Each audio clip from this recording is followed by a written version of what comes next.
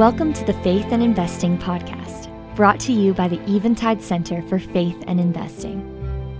We are an educational initiative of Eventide Asset Management, where our aim is to inspire an authentically Christian practice of modern investing.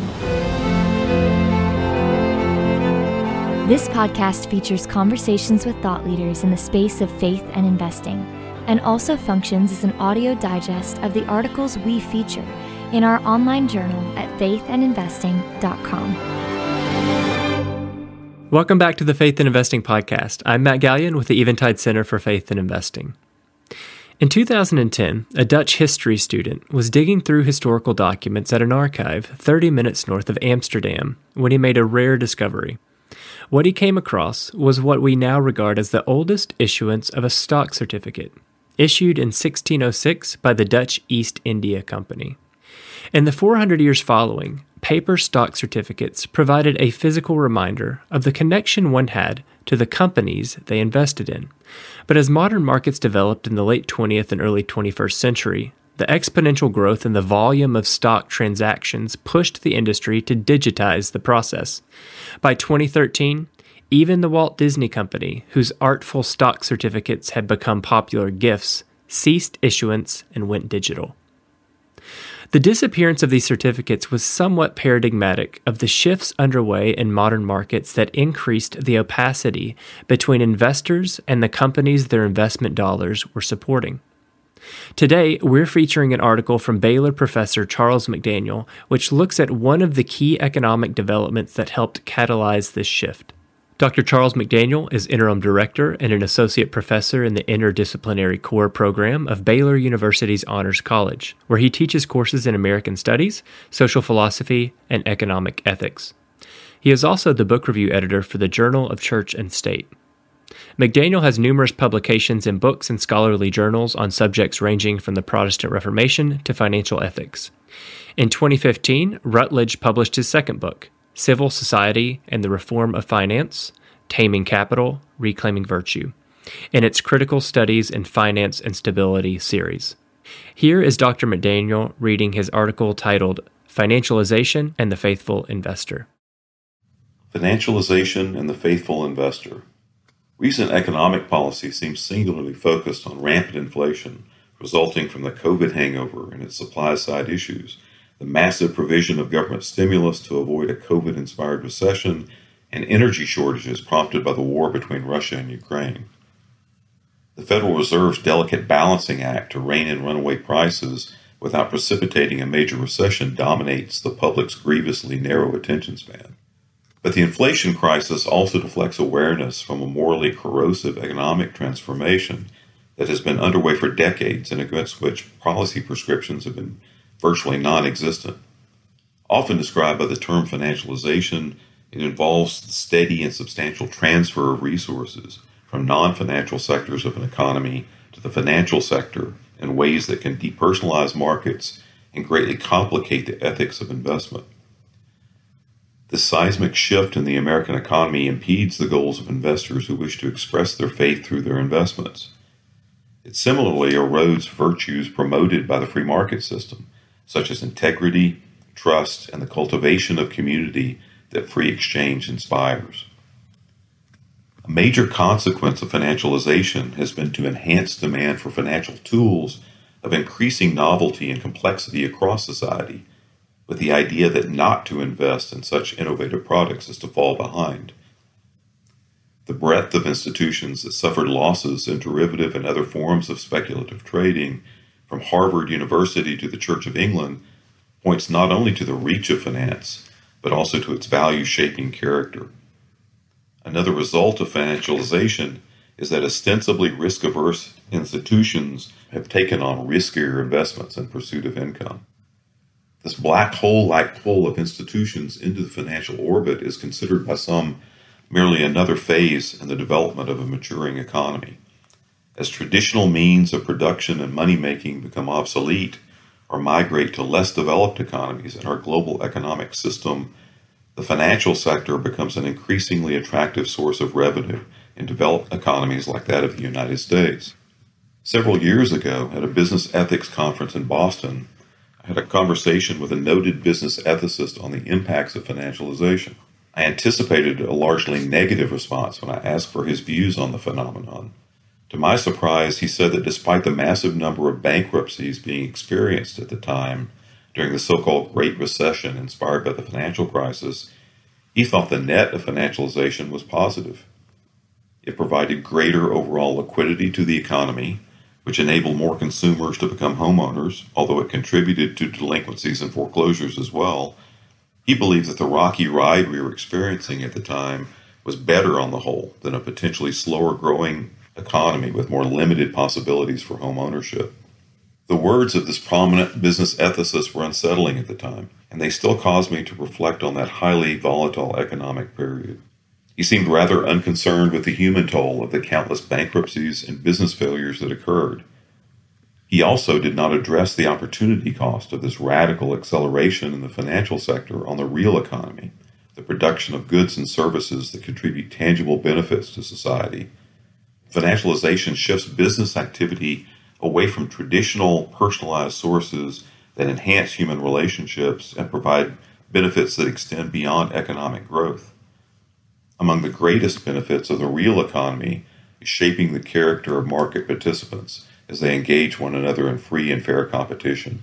A 2021 report by Amanda Fisher of the Washington Center for Equitable Growth has shown how financialization has resulted in the hoarding of financial wealth, the seemingly endless expansion of executive versus employee compensation, and an outsized concern for shareholders vis-a-vis workers that makes even strong economic growth socially detrimental.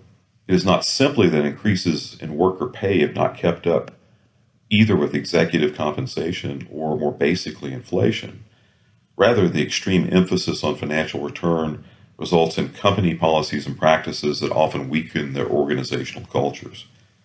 According to Fisher, such corporate deterioration occurs as companies increasingly earn money through financial engineering rather than investment in people. In the financialized economy, short-term profits are emphasized over the reinvestment needed to support a firm's long-term health, and stock buybacks to pump up executive compensation tied to a company's stock price are prioritized at the expense of preserving living wages for lower-level workers. Financialization's negative consequences pose unique challenges to investors who wish to express their faith through investment. Layers of financial complexity keep both individual and institutional investors from discerning the real impact of their financial decisions. Financialization amplifies what British humorist and social critic G.K. Chesterton long ago described as economic indirection.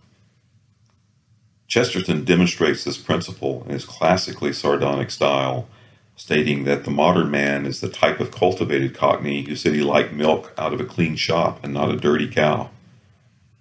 Chesterton was adept in pointing out not just modern ignorance of how things function, but also the difficulty of maintaining a moral economy where an ever-expanding maze of transactions obscures the connection between intended action and actual results. Chesterton believed that to give in to the indirectness he observed in the inordinate pursuit of wealth is unacceptable. Quote, "The evil is not so much that people do adopt indirect methods, which up to a point is rational enough," end quote, Chesterton stated. Quote, "but that they deny that there is any disadvantage to indirect methods and are therefore ready everywhere to substitute them for direct ones," end quote. Chesterton's proposed solution, a highly utopian system called distributism, was wrong-headed in the belief that he and other members of the movement, Hilaire Belloc, H.G. Wells, and other prominent artists and public intellectuals, could persuade the British upper crust to distribute much of their wealth for what distributists believe was the nation's long-term good. But Chesterton's economic writings, collected in a book titled The Outline of Sanity, posit a critical theme that Christian investors should heed in this age of financialization. The form of property we own and the degree of personalism in our markets matter.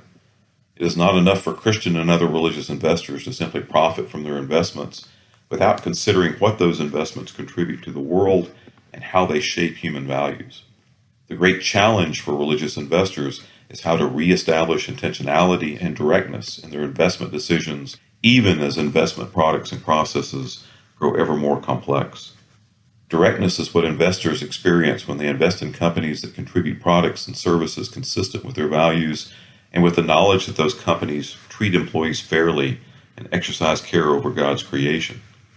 Faithful investors are called to shape their portfolios by investing in companies that seek to preserve humanity, both in their corporate cultures and in their relations with customers, suppliers, and other stakeholders. In an intensely financial economy like ours, however, such forms of investment only can be identified with considerable effort. But despite the challenges, faithful investing is essential not only to enable investors to maintain value consistency in their own lives, but also to help reclaim a moral economy in which virtues like honesty, industriousness, and stewardship may flourish. Importantly, faith-based investment firms are thriving today, and there are investment organizations and tools to match an incredible array of religious investor needs, from Dow Jones Islamic and Dharmic market indices to Mennonite, Catholic, Quaker, and other mutual funds established to support investing based on Christian values. Investors have the resources necessary to contribute goods beyond their material self-interest. In effect, they can make a vital statement about the world they wish to live in. Transformative investment that prioritizes investor values over return has potential to advance humane markets where honorable corporations operate by transparent principles and where algorithms empowered by technology are subordinated to principled decision-making. In this way, faithful investors are best equipped to make a stand against the economic indirection that regrettably seems part and parcel of a financialized economy. Thank you for listening to the Faith and Investing Podcast. If you enjoyed this episode, please be sure to subscribe, share with a friend, or rate and review us on your podcast app of choice. Your rating and review allows more people to discover helpful resources on faithful investing. To find out more about the Eventide Center for Faith and Investing, visit us at faithandinvesting.com. The communication herein is provided for informational purposes only and was made possible with the financial support of Eventide Asset Management, LLC, known as Eventide, an investment advisor. Eventide Center for Faith and Investing is an educational initiative of Eventide. In some cases, information in this communication may include statements by individuals that are current clients or investors in Eventide, and/or individuals compensated for providing their statements. In such cases, Eventide identifies all relevant details of the relationship, the compensation, and any conflicts of interest within the communication, which can be found at faithandinvesting.com. Information contained herein has been obtained from third-party sources believed to be reliable. Statements made by ECFI should not be interpreted as a recommendation or advice pertaining to any security.